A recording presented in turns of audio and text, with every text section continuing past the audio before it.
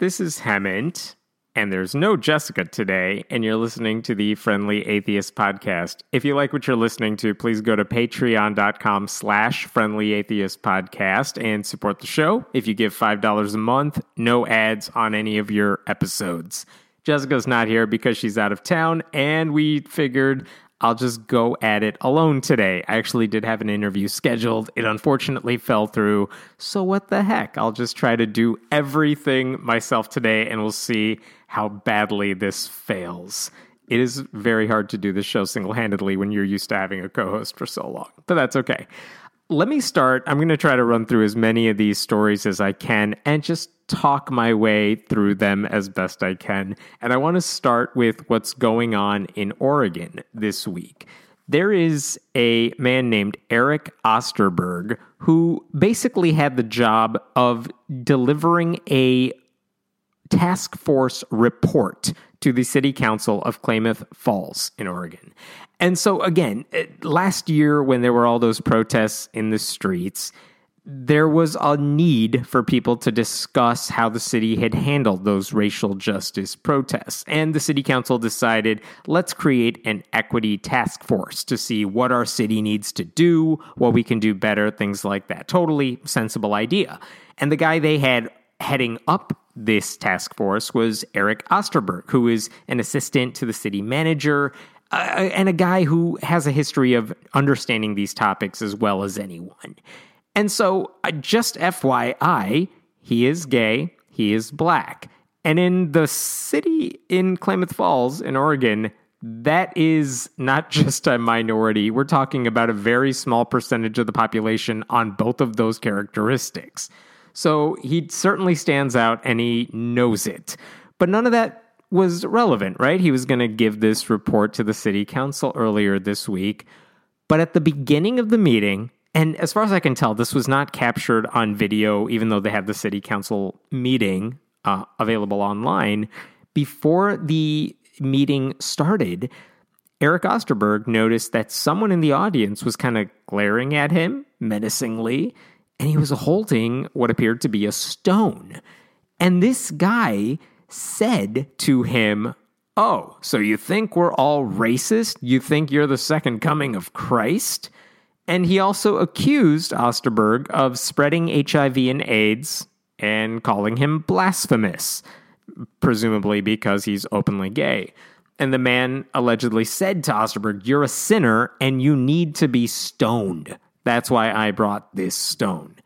And here's the thing. That man was taken out of the room. It just so happened that the police chief was in the building that day and no other cops were available. The police chief escorted that man out. He also said later he didn't have just cause to arrest the man, which is another issue. I mean, if that sort of straightforward, direct threat isn't enough to do something, I don't really know what is. I mean, are we waiting for the guy to throw the stone? But when it came time a few minutes into the meeting for Osterberg to deliver his final report from the Equity Task Force, I want to quote you what he said, because I thought for a guy who just went through that threat, the fact that he could say all this with a straight face and as professionally as he did was really impressive. Here's what he said. "Before I start on this presentation, though, I want to just talk about something that just happened in this chamber just at the start of the meeting. There was an individual who brought a rock to this meeting, proceeded to call me a sinner for being gay, accused me of spreading AIDS here in the community, accused me of blasphemy, and also of trying to say that I'm the second coming of Christ. And I just want to start the meeting off kind of pointing to you that just having a conversation, a simple conversation about racism in our community, is gaining that level of violence, that threat of violence." And then you know what? He just kind of proceeded with the report. And it's amazing to me that this guy could just, I'm not saying he brushed it off, but the fact that he could just say what happened and then move on to the business at hand, even though that's just a, I don't know, batshit crazy thing to do to the guy, is just incredible to me. And it's the sort of you could tell from listening to him giving that speech that he's clearly dealt with this sort of bigotry before, from religious conservatives, from bigots of all stripes. And he maintained his composure and went on with his report. And just so in case you're curious, he is actually, Eric Osterberg is taking on a new job. He's actually moving to Ferguson, Missouri very soon to take over the role of their city manager. And that's a place where I have no doubt he'll be well received and appreciated instead of just threatened for doing his damn job. So just an incredible thing to have happen today. And the fact that it got so little coverage, maybe because that threat wasn't on video and because when he talked about it, he wasn't screaming about it. He just kind of said it matter-of-factly. It deserves a lot more attention that it's getting. Just incredible that anyone has to deal with that. Let me go on to a story involving Ravi Zacharias. You all remember this guy. This is a guy who is a Christian apologist. He is now dead. He died last year. Mike Pence, at the time, the vice president, spoke at his funeral. And for decades, this guy was one of the preeminent people defending Christianity from, quote unquote, an intellectual standpoint. And what we found out last year is this guy was a sexual predator. And there wasn't just one victim. This is a guy who had a side hustle where he ran massage parlors, but he paid multiple massage therapists using donations to his ministry, allegedly demanding sex from a few of them. The women later said he inappropriately touched us. He exposed himself to us. He also spiritually abused women who trusted him so they wouldn't speak out against him. And we've talked about him on this podcast before. A lot has been written about it. But basically, the evidence of his bad behavior, his arguably criminal behavior, was so overwhelming that even his own family, people who help him run the Ravi Zacharias International Ministries, even they were like, yeah, we realize this does not look good for any of us.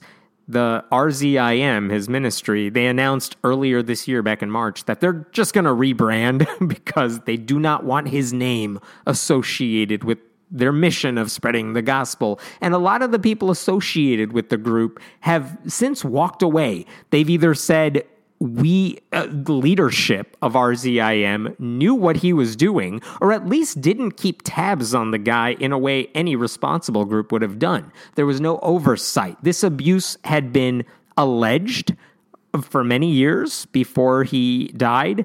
And what did they do? They didn't take any serious action. So some people left when they got a report saying, no, he totally did this stuff. Some family members, they're late to the party, but they finally repented for having any role in this. And by the way, in recent weeks, the ministry's president apologized publicly to everybody, just saying this was effed up. The heads of the Ravi Zacharias Institute, which was like their academic training center, the two of them, husband and wife, they resigned in recent weeks. But now there is a new update to this because we're not done dealing with the fallout of everything he did. This week, there was a class action lawsuit filed against the Ravi Zacharias International Ministries, and it's actually filed by an NFL player for the Las Vegas Raiders. He's a tight end, Derek Carrier, and his wife, Dora.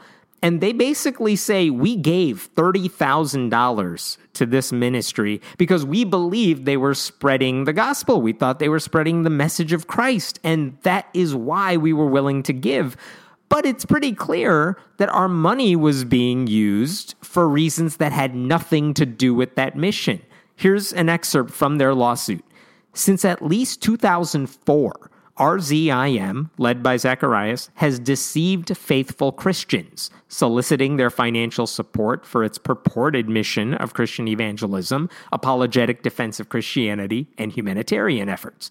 Defendants, they're speaking about RZIM, bilked tens, if not hundreds, of millions of dollars from well-meaning donors who believed RZIM and Zacharias to be a faith-filled Christian leaders.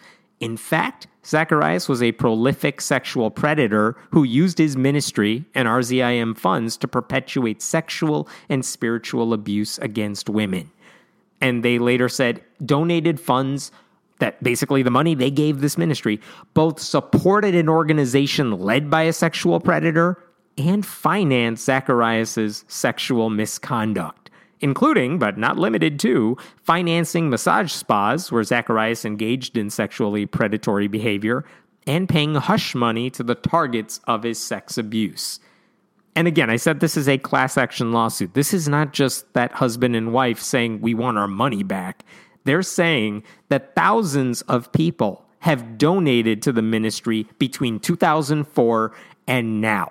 And they're saying those receipts, I mean, in 2014 alone, this ministry made $26 million.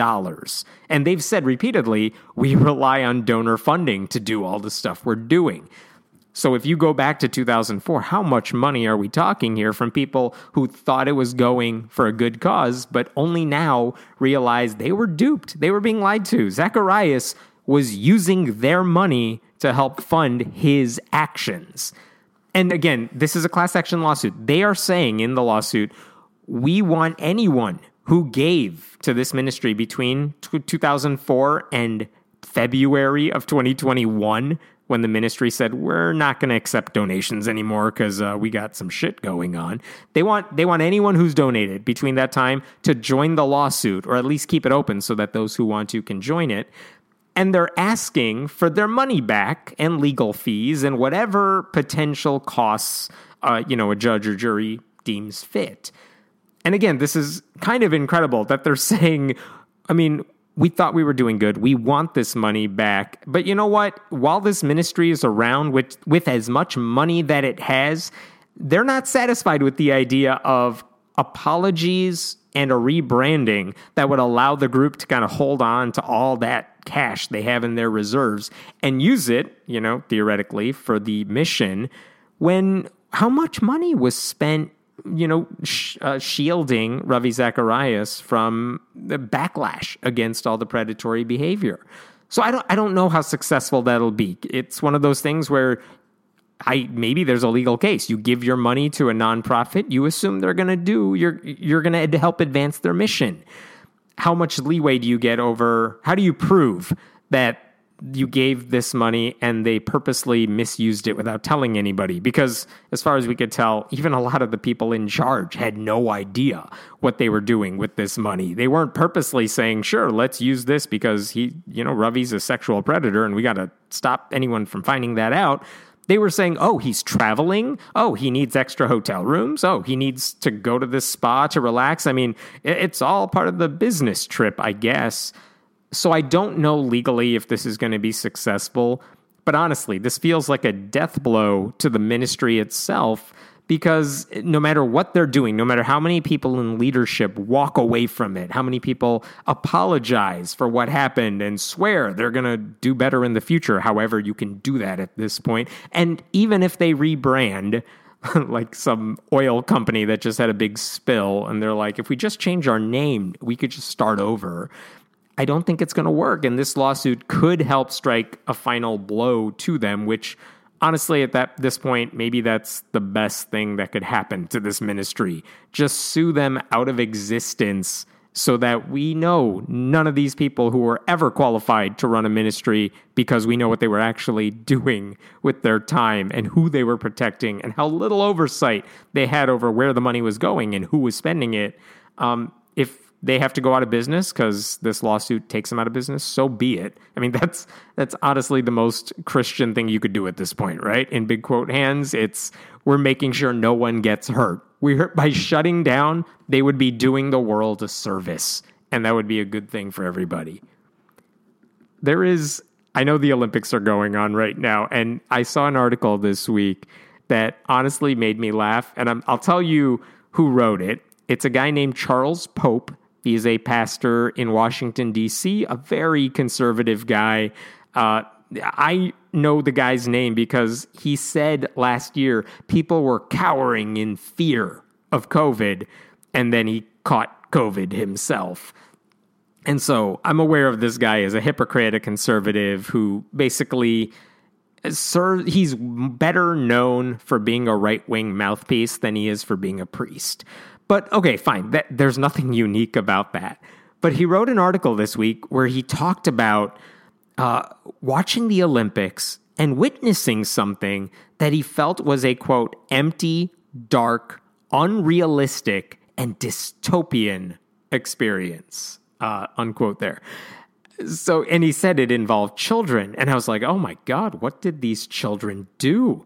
Because I've watched the Olympics on and off, and I haven't seen children, minus like skateboarding, I haven't seen children involved, much less doing anything unconscionable. And I certainly haven't seen news coverage of any of that. So what is this guy talking about that's so traumatizing?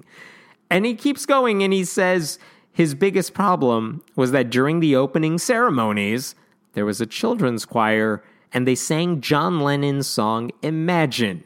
The one that says, imagine no religion, imagine no countries, imagine, above us only sky.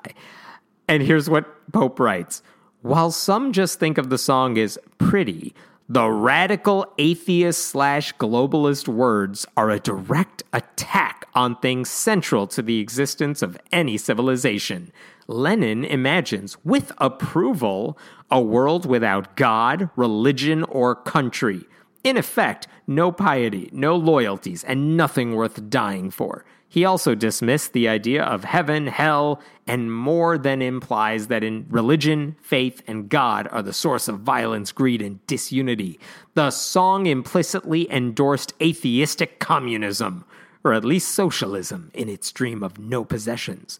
Imagine was perhaps the most secular and radical of popular songs ever written, dripping with contempt, deconstructionist, revolutionary, and reductionist, a Magna Carta for secular humanism and communism. Like, damn, I knew it was a good song, but I didn't realize it was that powerful. But of course, if you're listening to this and you know the lyrics of that song, you know that everything he's saying makes absolutely no sense. Like, at least when I hear the song and John Lennon says, imagine no religion, he's not calling for the abolition of religion. He's kind of making a greater point, which is that, there are a lot of things that divide all of us. What if we took the most divisive things in our world and did away with them? Wouldn't that be amazing? Because we would be more unified as, a common humanity. That's the idea. It's not saying, imagine no countries, so let's get rid of borders. He's saying, if nationalism wasn't a thing, we would be better off, which is hard to argue with. And Pope later even says in his article, and again, I know it's Pope, and this is the Catholic Church guy. It's not the Pope Francis. This is the guy's last name. Pope also said, look at the irony of the lyric, imagine there's no countries, sang during the Olympics. But that's not ironic, because again, if you're giving the Olympics, which has a whole host of problems, but if you're looking at it in the best case scenario, yes, you have different athletes from different countries competing, but they're rooting for each other. I mean, you've seen it in some of the better events. You see people, yes, I want to win, but also, it's not the end of the world if someone else who's a great athlete also wins. It's supposed to be competitive and unifying, and that's theoretically what's amazing about the Olympics. It's not hypocritical to sing a song saying, imagine there's no countries at the Olympics, because the song isn't calling to do away with borders. It's saying, let's get rid of the division between us. That's not a problem. I mean, that's what the Olympics wants too. Let's eliminate our divisions and come together in the spirit of competition for something, that unites all of us, which is sports. I mean, no matter where you are from, you send your best athletes, other countries will send their best athletes. Let's have a competition and show that, look, we can fight in a good way, we can compete, and we are all still supportive of the idea that sports unites us all, something like that. But I mean, the song is a classic for a reason. It's not a classic song, imagine. It's not classic because it's calling for the end of religion or possessions or anything. It's saying, imagine if we got rid of the bad stuff. Wouldn't that be nice?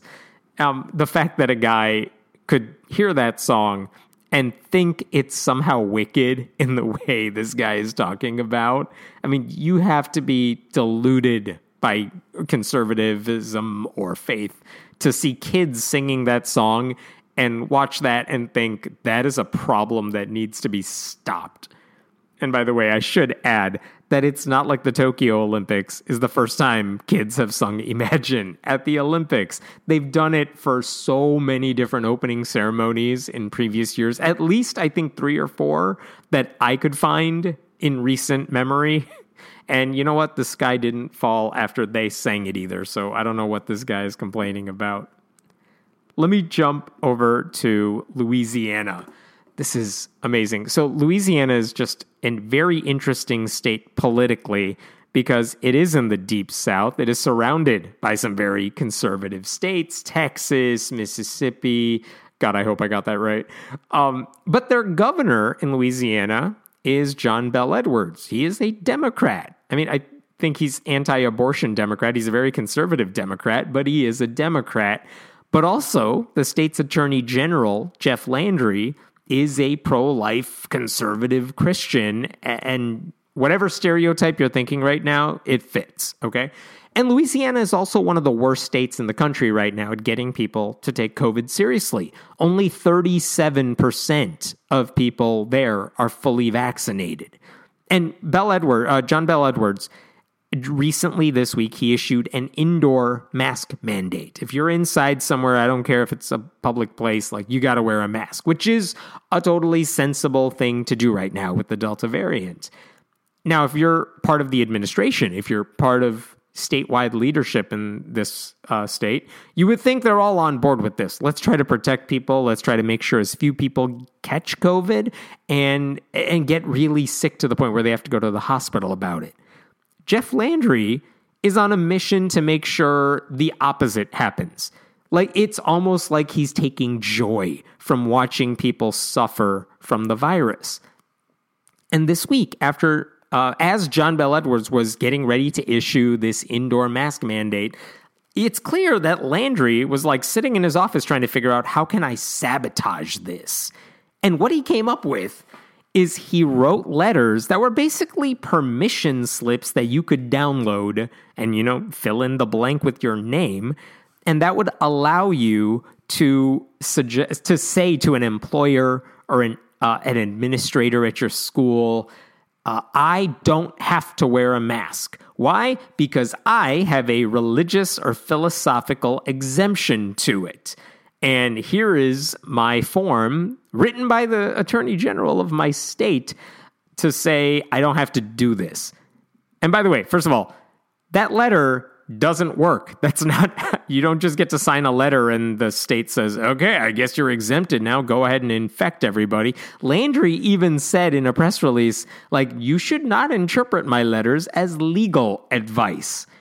Which to me basically means he wrote these letters to just scare administrators, educators, employers into letting you not get vaccinated or wear a mask. I mean, just run free, spread the virus. It's a scare tactic, because if it's not legally binding, then what good does it do? And here's what took me back by this. Like, everything I'm saying right now could apply to several states. Florida is really bad right now, not allowing certain mask mandates throughout the state. Texas is obviously really bad at this. But if you look at Landry's letter, this is the thing that stood out to me. When I read the letter that offers a religious exemption, it doesn't say something like, my faith informs me that, I don't have to listen to the government, or whatever you think it would say. It's very clearly just catnip for Christian conservatives in the state. And I know that because he didn't even try to write a letter that Muslims could use, or Jews could use, or certainly not atheists, certainly not anyone who's not a Christian. It's not for them. This is specifically for his evangelical base.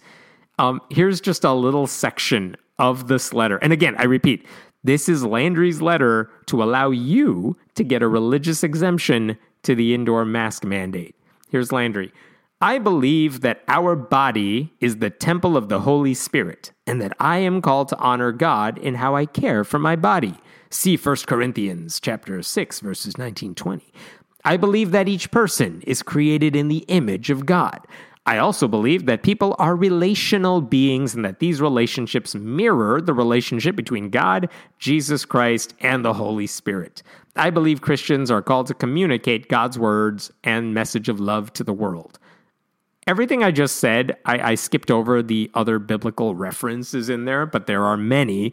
But none of that has anything to do with masks.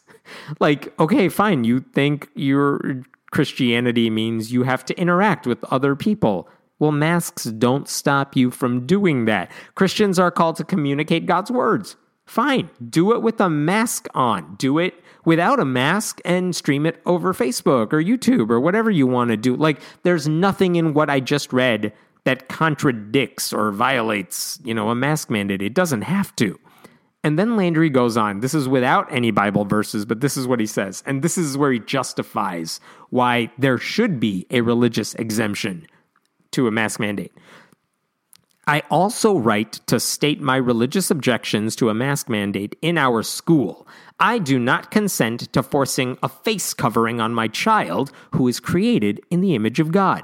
Masks lead to antisocial behaviors, interfere with religious commands to share God's love with others, and interfere with relationships in contravention of the Bible.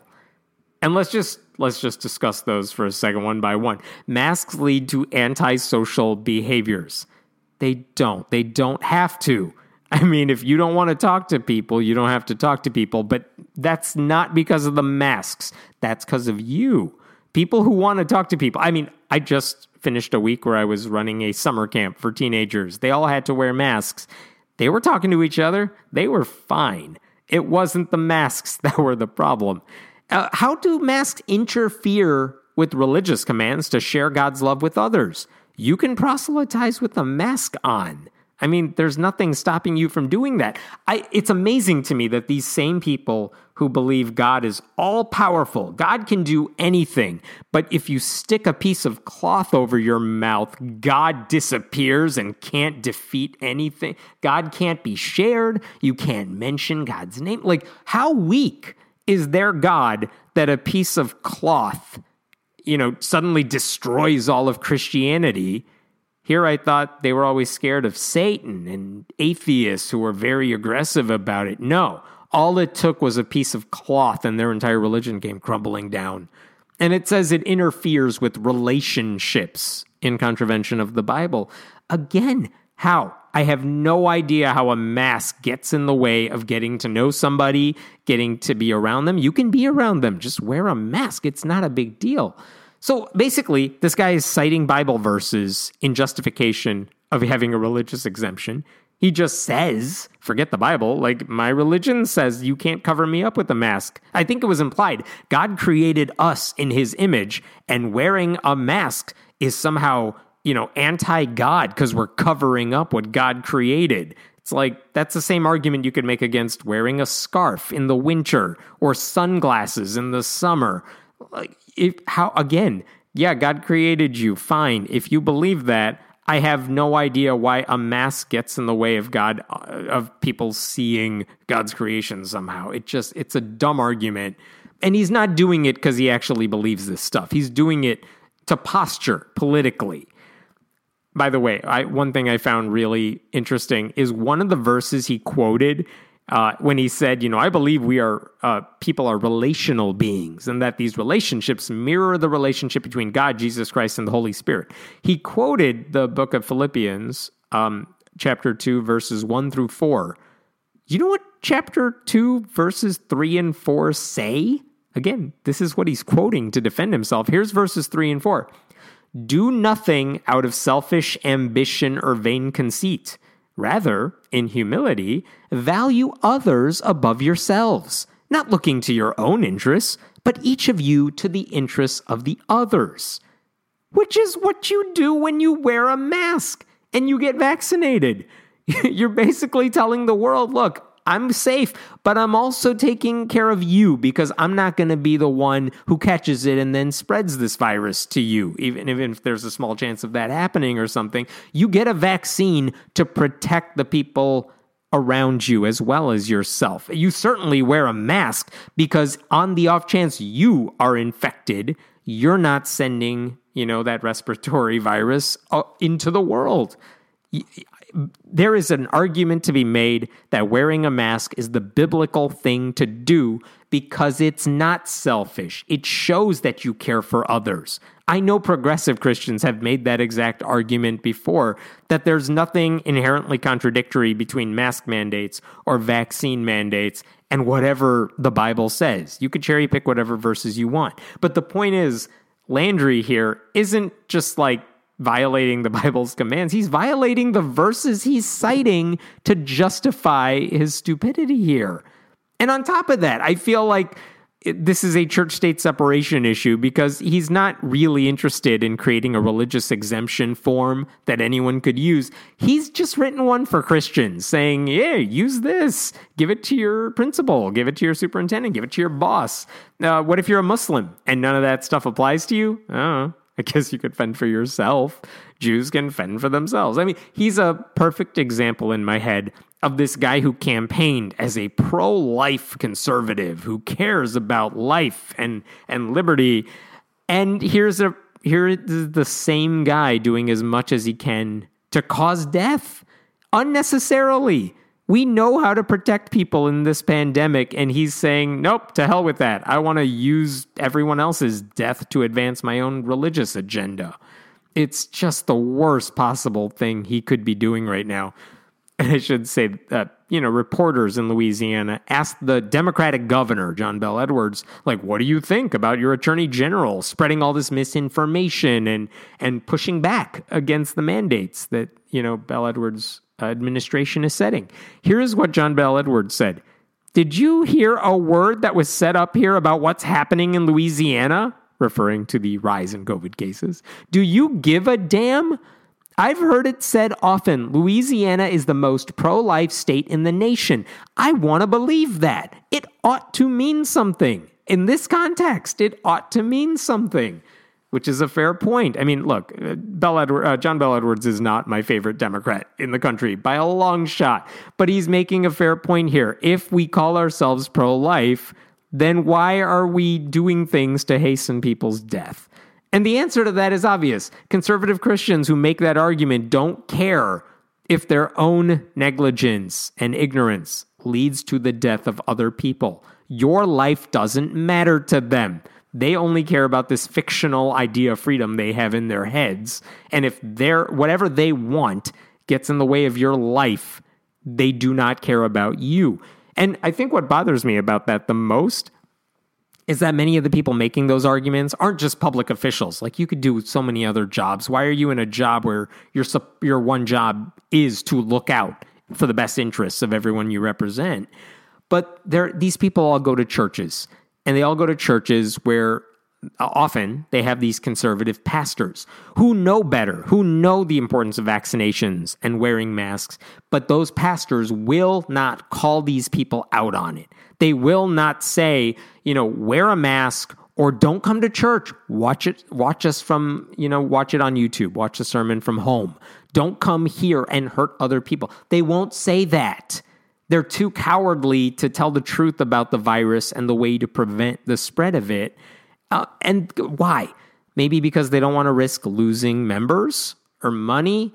I don't know, whatever their reason is, but not enough evangelical pastors are talking sense to their congregation about the importance and the necessity of vaccines. Or even if they do, they couch it in language that gives people an out. As if it's your choice. I got the vaccine, but it's up to you. That doesn't help. Tell people to get it or they're not welcome at your church. Tell them, make some religious argument as to why not getting vaccinated is as much of a sin as these people like to pretend, homosexuality is. They always know which verses to cite and how to use religion to get people riled up when it comes to, LGBTQ people. But when it comes to, just do the bare minimum you need to do to not make a pandemic worse, to not spread a virus that hurts other people, they cannot seem to find any of the right things to say when it comes to that. It's just everyone involved in this. Landry's a public official. He should be doing better. But these pastors who are running these churches full of people who are doing the absolute worst things possible, also, aren't doing anyone a favor. It's just rot up and down the line. And that might be a good segue to talk about Kent Hovind. Listen, this is a guy who's like a B-rated version of a creationist. You know how we make fun of Christian movies because they're never as good as the real thing? It's the lowest form of filmmaking imaginable. Kent Hovind is like that for creationists. I mean, we'll make fun of Ken Ham all the time, but that guy has a lot of money with his nonprofit, and he's created the Creation Museum and Ark Encounter. He puts his money where his mouth is, and he's known for creationism. Kent Hovind is a convicted tax felon who runs this really crappy dinosaur Adventureland theme park, which is like a low-budget attempt at the Creation Museum. It's sad within the subgroup of people who are also sad. Anyway, usually when I say anything about Kent Hovind, it's because he's making super embarrassing arguments in justification of creationism. Or because recently he filed like a $500 million lawsuit against the government, which failed, and now he's appealing, and it's funny. Or he got out of prison after a tax fraud conviction, only to be driven home by Jim Bob Duggar. Or at Dinosaur Adventureland because he runs it like a little fiefdom and takes no security measures. A child drowned there like a year or two ago. And he didn't seem to, when he talked about it, he showed no remorse for it. I'm paraphrasing here, but he basically is like, well, that kid shouldn't have done that. All right, let's move on. He's heartless in that sense. And now it's getting worse than any of the stuff before. And I know this because there is a former IRS appeals officer, Robert Beatty. I hope I'm pronouncing that right. And he's also a longtime Kent Hovind watchdog. Because I don't want to speak for Robert, but Kent Hovind, I'm not kidding when I say he runs this place like his own personal kingdom. He thinks he can run it like a king, and he doesn't have to pay attention to any government regulations, clearly doesn't think he has to pay taxes on things. But Robert Beatty's been following this guy and the things he says during his live streams and the little cinematic universe around this guy. And what's amazing, the thing that's happened in the past few weeks, I want to make sure I have this clear because it's kind of messed up. Kent Hovind was married to a woman for a really long time, and then he went to jail for tax fraud. That woman's name is Jo. I don't know if that's short for Joanna, but it's Jo. But after he got out of jail, so this is relatively recently, they got divorced. And you know what? I don't care about his personal life. Okay, so they got divorced. Next thing we know is Kent Hovind was dating somebody else. And then they got married. So he got married to a second wife. Again, I don't care. There's nothing that weird about that. But here's where it gets strange. Kent Hovind, like I said, doesn't think the government runs his life in any meaningful way. So at some point, him and that second wife decided to break up. They did not file for divorce with the state. On paper, then, they are technically still married. But spiritually, they broke up. Then Kent Hovind started seeing somebody else. And then they got spiritually married. But they were never legally married. And by the way, now they're broken up. So if you can keep track of all that, there's a difference between the number of spiritual marriages this guy has been in and the number of actual on-paper legal marriages this guy has been in. So I'm going to refer to spiritual wife number 3 as, and on paper, she thinks she is wife number 3, but she's not. I know that's a lot. I hope that makes some sense. I'm not re-recording that. But anyway, her name is Cindy Lincoln, and she recently filed for an order of protection in secular courts saying, I need protection against Kent Hovind. I can't let that guy be around me.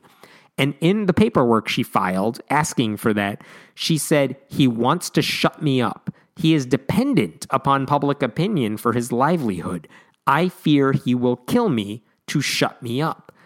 And she also wrote in the request that the court step in and say, Kent Hovind, you can't come near her, and that is legally binding. If you do, we will arrest you.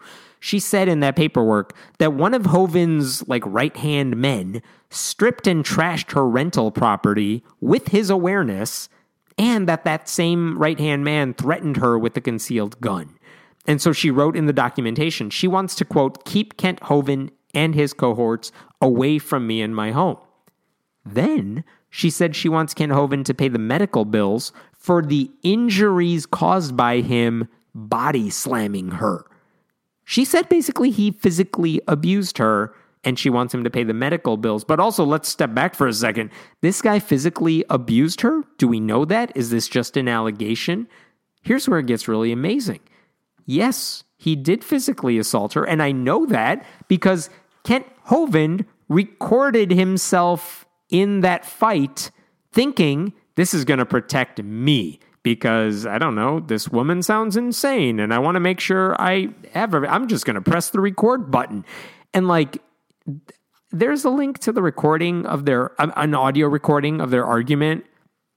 I listened to it because I'm a masochist like that. It's not for the faint of heart. Insert trigger warning here. It doesn't make Kent Hovind look good. I mean, she's crying. She's screaming. It's not good. I don't know why he thinks that's a recording that makes him look like he's innocent. So anyway, it sounds like he body slammed her. And by the way, here's where I also was looking through this documentation she filed. In the filing, she says she's married to the guy. That's their status, and that's part of the reason she needs the courts to step in. They can do an order of protection when you're in a relationship with the person you need that protection from. And she says, we are in a relationship. We're married. But they're not married for reasons I explained earlier.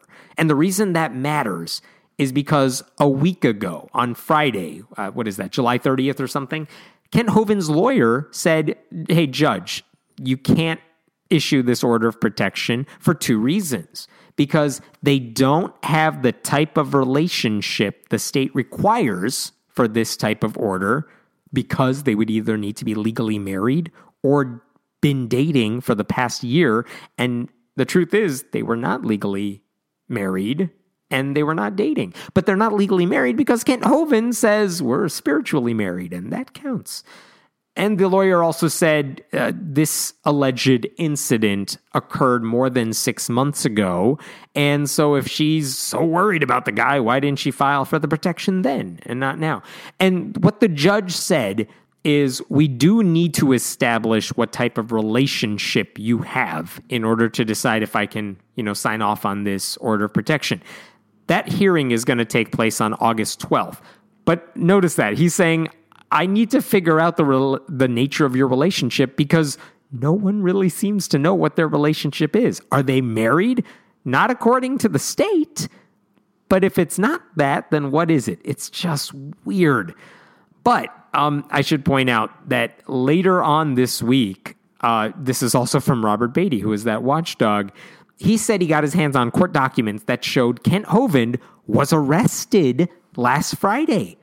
Actually arrested and charged with domestic violence in the third degree. And it has to do with that supposed body slamming incident. The affidavit that was filed, this is by the government, says Hovind injured Cindy Lincoln by, quote, throwing her to the ground. It says that. It says Kent Hovind paid $1,000 bond, and he was right back to Dinosaur Adventureland that night to record new live streams. I should say, even a local newspaper called the Monroe Journal wrote in a headline on Wednesday this week, Dr. Dino, arrested Friday. He's on the front page of the paper for assaulting a woman. And again, I just want to say, I watched the live stream that he did, and it had it had things like the graphic that said squeaky clean, like there's nothing to see here. He made a point of emphasizing how everyone's innocent until proven guilty without actually referencing why he's talking about this stuff. And here's the thing, because I've watched Hovind long enough to know how this works with him. He's saying innocent until proven guilty. Well, even if there's a guilty verdict about this criminal assault charge, a guilty verdict would just lead to someone like him saying the justice system is broken or they're persecuting good Christian men, and that his followers will never see him as a bad guy. And I think this is why I care about this, because, I don't necessarily care about these people's personal lives unless they're in a position of power and they're doing something ridiculously hypocritical. I think it's important if a, pro-life public figure, pro-life senator, happened to pay for someone's abortion and tried to keep it a secret. I think that's hypocrisy worth pointing out. Otherwise, if it's your personal life, I don't think it's anyone's business. I'm not necessarily sure why that matters. But so why does this matter here? Because Kent Hovind is well known among creationists, and he does these live streams every day where he dissects Bible verses on his YouTube channel. And he's basically trying to use Dinosaur Adventureland to brainwash people into thinking creationism is true. And we know that because the Bible is true. And you got to accept the Bible because it's the only way you can be pure and good and moral and just.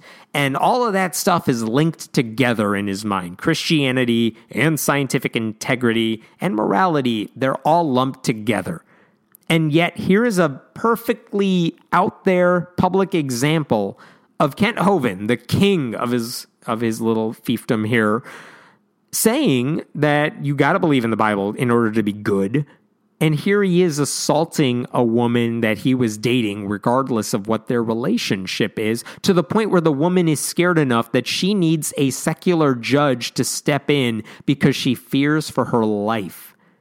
And yet I watch these live streams every day, and there are people coming in from out of town because they want to meet this guy. They want to see Dinosaur Adventureland. They want to hear what he has to say. They have either no idea any of this is going on, or they don't care that all of this is going on, and that is horrifying. And again, I think it's worth pointing out because it's kind of like Roy Moore, the former Senate candidate. This guy was a former Supreme Court Chief Justice in Alabama. And yet, if you ever mention Roy Moore's name today for any reason, like he was a lawyer representing this guy or something, you can't do that without saying he's an alleged pedophile, because the evidence is pretty damning, but it happened long ago, so it's hard to get justice in that sense. But you can't mention Roy Moore without mentioning the worst things he ever did in his life. And I think the same has to go for Kent Hovind. There's so much to make fun of the guy for because he says a lot of stupid stuff. But I hope I hold myself to this. You can't mention the man's name from now on without mentioning that he's also a guy who body slammed a woman he was dating / married to in big quote hands. This is how he treats people he's close to, people he supposedly loves. He is a bad human being. And everyone who ever mentions him needs to make sure that is clear to everybody. Okay, I'm going to move on to a different story. This is something much lighter. It involves child marriage. In North Carolina, this is the law as it stands. In North Carolina, today, in 2021, if you are a 14-year-old, you are legally allowed to get married. But only if... Like, why would a 14-year-old need to get married? Because someone raped her. Because she's pregnant. If you are a pregnant 14-year-old, you are legally allowed to get married. What if you're 15? Well, you can also get married if you're pregnant. What if you're 16? Oh, you don't need to be pregnant anymore. You are still allowed to get legally married if you get your parents' permission. Which means a lot of these like fundamentalist Christian families who think, yep, you're good, you're 16, it's time for you to get married to however old your husband is and move on and start bearing children of your own. That's a thing that's legal in North Carolina. It's disgusting. It's disturbing. I don't think I need to explain why. North Carolina is one of 2 states. Alaska is the other one. Those are the only 2 states where 14-year-olds are allowed to get married. Most states, however, I think only 6 states prohibit child marriage. Every other state does allow certain children under the age of 18 to get married. It's this horrific practice. Like, they can't drink, they can't vote, they can't fight in a war. But okay, fine, you can wed yourself to someone else for the rest of your life when you're 16 or 17 in other states. So again, child marriage is horrifying. And in North Carolina, which that almost surprised me. I didn't think North Carolina would be the state where this sort of thing is allowed, but it is. And here's the thing. There are lawmakers that are trying to fix that. In fact, a Republican state senator named Danny Britt filed a bill that would have eliminated...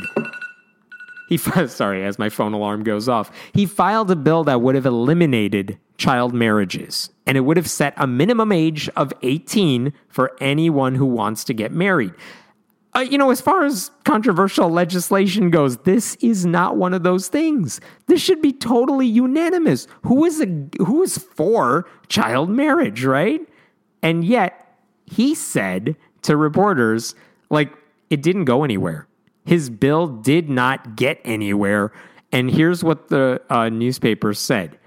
Britt said his colleagues have told him they support the intent behind his original bill draft, which would have banned all child marriages, but couldn't vote to pass it because they either married as minors, married a minor, or know someone who married as a minor.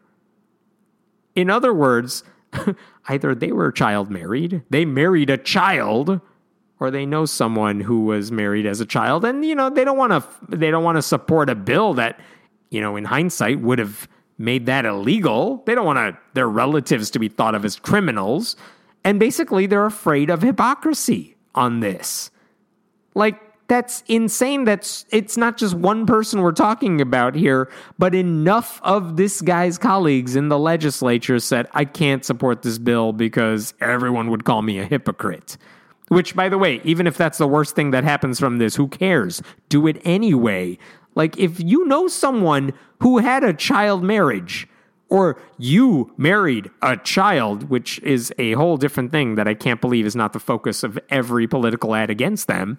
How could you still support it after all these years? I mean, it should be insane to everybody that a 14-year-old girl could be sexually assaulted and raped. But to some families, the solution to that, because abortion is not an option for them, the solution to that is just get her married. That'll solve everything. And the state of North Carolina allows that as a reasonable justification for marriage. It's also appalling to me that a 16-year-old could theoretically be married to someone in their 40s or 50s. And it's also appalling that a 17-year-old to me who can't vote or drink or be in the military for plenty of reasons, which maybe we could debate some of those things, but that they can legally commit themselves to another person for life with the state's blessing. Anyway, so that bill did not get anywhere. So Britt, the Republican, here's what he did. He said, fine. I will amend my bill to, we still got to eliminate child marriage, right? So let me fix this. Let's all agree that the minimum age should be 16. Okay, so that's still not great, but here's what he said. He said this amendment would say, no, if you're 14 or 15, I don't care if you're pregnant, you're still not allowed to get married because that's insane. And by the way, if you're 16 or 17, you're only allowed to get married to someone who's at most 4 years older than you. So if you're 16, okay, you can marry a 20-year-old, but you can't marry some 50-year-old who thinks, all right, I'm going to have a 16-year-old bride, and that's totally normal. And here's the thing. That's not great, and I'm not even mad at this guy for amending his bill to say that, because he's basically saying, okay, if you're not going to go along with my eliminate child marriage bill, can we at least tighten these rules a little bit to be in line with what other states have done?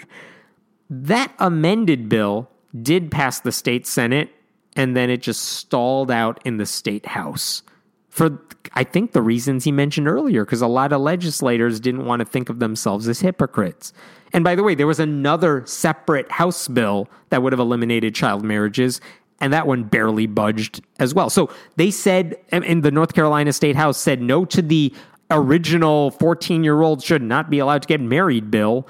And they're not taking action on the, okay, can we at least say, let's just minimize it to 16? And they're like, no, we're not doing anything about that. So child marriage is still alive and well in North Carolina. And there is an amazing article about this by Danielle Battaglia of the News and Observer in North Carolina. And she mentions all the things I just mentioned here about Britt and his bills and the amendments. But really, the focus of her attention is on a woman who wants to remain anonymous, but she says she was the victim of child marriage. She was married off, I think, when she was 14. And she's one of the people who desperately wants this law to be fixed, not because it'll affect her, but because she suffered and she doesn't want other people to suffer like her. And she brings up religion in her personal story. The focus is not on religion here. I think she said she did go to church, so religion played a role. I don't know if she had to do this shotgun wedding when she was 14 because of religion, but I kind of suspect that's the case. But it really does take this kind of fundamentalist Christian thinking to think abortion is an absolute no if you're 14 and pregnant, but getting married would somehow make things right with God. I mean, listen, if you live in North Carolina, please call your representatives and tell them to take some damn action on the first bill or the amended bill, anything. Just get this passed. I mean, at this point, the only people who are refusing to support these bills have to be the people who, I mean, they're supporting child abuse at this point.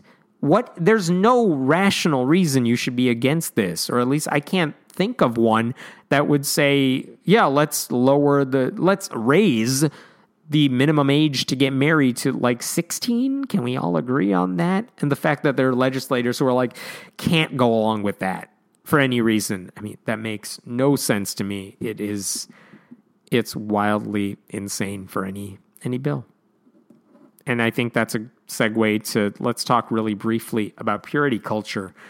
There was an article published recently for the website Jezebel. It's written by a woman named Sarah Stankorb. And basically, she spoke to several women who grew up in evangelical Christian purity culture.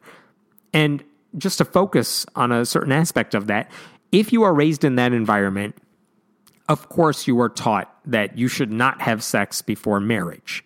But also there is an implication that after you get married, sex is great and you can do whatever you want to with your spouse and everything is totally fine. I mean, the criticisms are kind of obvious there. The people, the women especially, who have spoken out as Christians saying purity culture is wrong, they kind of make it clear sexual compatibility isn't a given, even if you're in love with somebody. And there are a lot of problems that could happen with sex that you are never told about growing up in that purity bubble. And they've spoken out about this. And we've talked a lot about Joshua Harris's book, I Kissed Dating Goodbye, and how damaging that was to just go from, being a kid to being in a courtship that leads to marriage. And you're just suddenly supposed to be in love because God ordained for you to jump from childhood to being a housewife or something. I mean, there's so many things wrong with purity culture. But what this article is about how these women were basically told there's like a magic formula to sex. And this is what their pastors taught them and their youth group leaders taught them, that if you are abstinent and never think about sex and never do anything by yourself or never explore sexually, you don't do any of that stuff. But after you get married, it'll be amazing sex. And there is this leap that you somehow make, and it works for everybody. Like, whether or not they were explicitly told that is what they were led to believe. And these women who spoke to the reporter for this article said, I mean, I know that's not the case, and it's disturbing to me that women who grow up in this culture are not told about the complications of that. Here's an excerpt from the article, and it's quoting a woman named Christy, who did not want to share her last name. According to Christy, the mandates did not end once she was safely ensconced in marriage. When she wed at 26, she was a virgin. She believed sex was only for marriage and then God would bless it. Taught never to refuse sex with her husband unless it was an absolute necessity, and paired with her then husband's demands, Christy was left submitting to what felt like obligatory sex and guilt over how miserable she felt. She felt like, I'm talking now. She felt like she just had to make herself available to her husband at all times, no matter what. And even though it felt abusive and not fun at all for her, at least at certain times, she was led to believe this is what you got to do. It's part of marriage. Your husband can have you whenever he wants. And there's a book that's quoted in the article. It's called The Great Sex Rescue. It's by an author, Sheila Gregoire. It underscores, I'm quoting from the article, it underscores the importance of women enjoying sex, of intimacy and mutuality, while also noting that sexual pain rates that are unrelated to childbirth are higher among Christians. Again, this book is saying that women, Christians who get married, have pain when it comes to sex more often than women who are not raised in those same environments. That same article says 6.8% of the women they spoke to had such bad sexual pain that penetration was impossible. And then it quotes the book. They've done what they're supposed to do. Speaking of evangelical Christian women, they get married, sex hurts, and they don't even realize that this is something that other people deal with, so they don't even know they can get help. And that, I think, is kind of the takeaway for me from reading that article. I mean, I have my own problems with purity culture as a whole for reasons any longtime listener has heard many times over. But in this case, it's how many of these problems are, one, not problems. They're not unusual. They're certainly not unique to women in those relationships, but they are led to believe sex is going to be perfect and wonderful as soon as you hear the magic words at the altar, that they think if anything goes wrong or that they're not enjoying themselves, that there's something wrong with them. And that is the problem that needs to be addressed here. Like, I don't care if anyone chooses to be abstinent until marriage, for whatever reasons you have. The problem is that these women, especially in these purity culture bubbles, they are taught to fear sex as dirty and shameful if anything happens before marriage. They are taught that sex during marriage is going to happen, it's going to be perfect, and that is misleading. Because if you haven't experimented with your partner before marriage, why would you be compatible after marriage? It takes time. Joking aside, it takes effort to figure out what you like, what your partner likes, but you don't get that chance to experiment when you're in these bubbles before marriage. And even if you wanted to, you could wait until marriage, but even then there's going to be this period where you are learning about each other and figuring out what you like and what the other person likes, that it's going to take some time to make it enjoyable for both of you. So the belief that these women this idea that these things that these women are taught, it's so harmful. And kudos to all the women who are speaking out about it, who remain Christian, but understand the harm that comes with purity culture and not comprehensive sex education and things like that. Like, you don't just flip a switch on your wedding night. And they need to be taught that, and they need to understand that. And I've seen so many of those, like, Girls Defined YouTube videos where they teach girls all these things that all these women are saying, please don't do that. Don't teach them these things. They are harmful. And you are telling them not to date and experiment when they are younger and not to have boyfriends or to cross a certain line with those boyfriends before marriage. And teaching that doesn't have to be like, there is a way to teach comprehensive sex ed in a way that doesn't violate anything the Bible says. You could be religious and you can even be abstinent, but there are things that young Christians need to be taught. It's not happening right now, and that is disturbing. I mean, you can at least learn about your body without doing anything physical, but they don't get that option. You can read about the issue without sinning. The options are out there. And if Christians are not taught this, and if youth group leaders and pastors don't take a stance on this in a responsible way, they are doing a disservice to everyone who goes to their church. There's a woman we talk about, a mommy-shaming blogger, Lori Alexander, who blogs as the Christian wife. The transformed wife. And she writes a lot about all the things that we are saying, please don't teach them that. She said, women should just suck it up and have sex with their husbands whenever he wants it. And she honestly defended that sentence by saying, women, just suck it up because, quote, how long does it take? Suggesting that, look, it'll just take 2 minutes of your time. Just give it up. Do it whenever your husband wants. And of course, the response to that is, if that's what sex is like for you, maybe you're not doing it right. Anyway, and by the way, there are biblical arguments that talk about sex in a positive way. You could take it out of context and say, look, see, the Bible defends sex positivity. I'm not even talking about that right now. It's just the purity culture and how it ruins so many lives. And again, if you're not going to listen to me talk about that as an atheist and as a man, please listen to the Christian women who are saying the exact same things, who are not saying Christian women need to not be abstinent. They're not saying you need to do anything that you think violates your faith. What they are arguing for is more understanding and more discussion about this so that women in those cultures don't feel trapped or alone afterwards, which that feels like a totally sensible thing to ask for. The question is whether people in a position of power will actually do anything about it. All right, one last story for you all, because I'm sick of hearing my own voice through these headphones.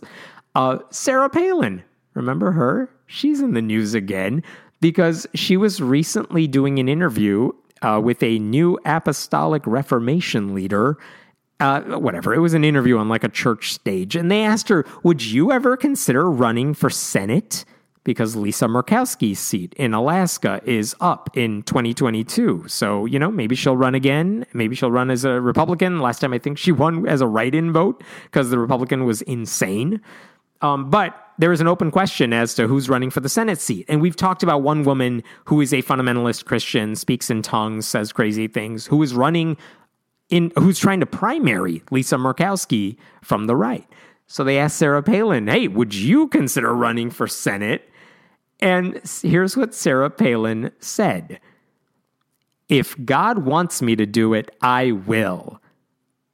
I'm going to stop the quote there because that part is enough. She also said Christians would have to do a better job supporting her than they did during her run for the White House in 2008. And this kind of makes me feel old, but if you don't remember what 2008 was like, John McCain picked Sarah Palin as his vice presidential candidate because he thought it would generate some excitement for his losing campaign, and it wasn't going well. And it turned out she didn't know anything about anything. Like, charismatic speaker, knew how to rile up the base, but didn't know the first thing about governing, even though she was the governor of Alaska, didn't know facts about the world. I mean, ignorance was her kind of thing. That's why people made fun of her. And the weird thing is now that's kind of the whole Republican Party. But at the time, she was certainly an anomaly, certainly at the presidential level, running with someone like John McCain, known for being one of the kind of more sensible Republicans. So thank goodness she lost. And the funny thing is, even if she ran in the primary, there's no guarantee she would win, even in Alaska, because there are other batshit crazy right-wing candidates vying to fill the Sarah Palin role. I mean, I don't know. The Trump administration might have been the best thing to happen to her future hypothetical campaign, because the bar to be a functional, candidate for any nation or statewide elected office, the bar is really low for the Republican Party. And Palin would fit right in with today's Republican Party. But I don't know if she would be doing enough. I don't know. I don't know if Shabaka or whoever the nominee in Alaska right now, the radical Republican one, is going to win. I think Lisa Murkowski would probably win that primary, which would shut out Sarah Palin if she ran. But I also kind of want to know if Sarah Palin is saying, if God wants me to do it, I will. Didn't God send you the message in 2008? I mean, doesn't that mean anything? Why do you think God would be saying yes to you now? Just when you're off stage and just when your family's personal crazy life is no longer making headlines, you could just disappear from the public stage. And here she is saying, yeah, sure, just maybe I'll go right into it if a voice in my head tells me I should. I mean, of all the things to think about when it comes to 2022, Sarah Palin was not one of the ones I was thinking about until this week. Okay. Anyway, if you want to, next week, Jessica will be back. If you like what you're listening to, again, please go to patreon.com/friendlyatheistpodcast to support the show. There's a link to our private Facebook group in the show notes. And I do not want to talk by myself for another hour next week. So I look forward to having Jess back. And thank you for listening. I will see you next week, and I won't be the only person here. Have a good one.